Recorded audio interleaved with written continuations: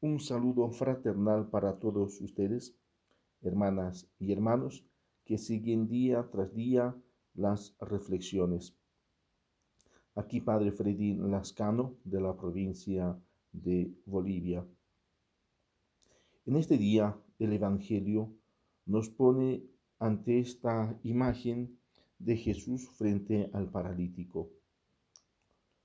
Jesús, cuando ve al paralítico, no simplemente se queda en el problema o en el impedimento que tiene este hombre para caminar. Jesús no ve simplemente que hay ese problema. Jesús ve a la persona en toda su integridad. Ve a una persona que sufre. Ve a una persona que tal vez está renegando contra la vida. Alguien que tal vez está enfrentándose consigo mismo. Alguien que no se acepta.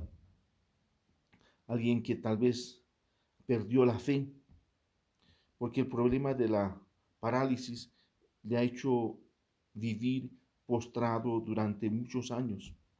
Y para este hombre no ha debido ser fácil poder llevar una vida de esta manera, ser dependiente de los demás.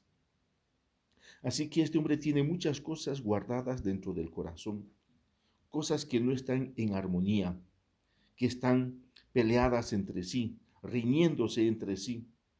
Así que Jesús ve todo este drama, toda esta situación que el hombre vive interiormente, y Jesús quiere sanarle.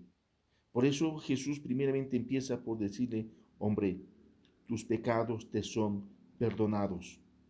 ¿Qué quiere decir? Ahora aprende a vivir en paz, aprende a vivir en armonía, reconcíliate consigo mismo, contigo mismo, reconcíliate con la vida, reconcíliate con los demás con los que tal vez has perdido tan fácilmente la paciencia. Reconcíliate con los demás a quienes has mirado con mucha envidia, a los que caminan con toda libertad y van a donde quieren ir.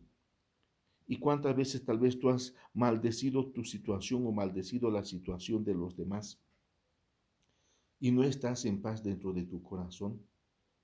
Por eso lo más importante es que tú estés en paz primeramente contigo mismo, que aprendas a perdonarte y a perdonar a los demás. Aprendas a conocer a un Dios que es perdón también, un Dios que te ha hecho pasar por una prueba simplemente para que después puedas experimentar con mayor abundancia los frutos de su amor. Así que Jesús, cuando le dice tus pecados te son perdonados, mira toda esta situación que hay dentro del hombre. Y cuando el hombre aprende a vivir en paz y en armonía, acepta su situación y se reconcilia consigo mismo, pues entonces pasa a un segundo plano para decirle: ahora esta situación que te ha hecho vivir en este drama que es tu parálisis, también Dios tiene poder sobre esta enfermedad. Y le dice: levántate, toma tu camilla y vete en paz. Justamente para mostrarlo también a aquellas personas que les critican y esperan y dicen: ¿y quién se cree este para perdonar los pecados? Pues justamente para decirle: si ustedes piensan que eso está solamente reservado para Dios, que el perdón de los pecados es algo reservado solamente para Dios, pues tienen razón. Pues yo soy Dios y puedo perdonar los pecados, pero también puedo decir: levántate, toma tu camilla y anda, porque estás sanado, tanto por dentro y por fuera. Que así sea.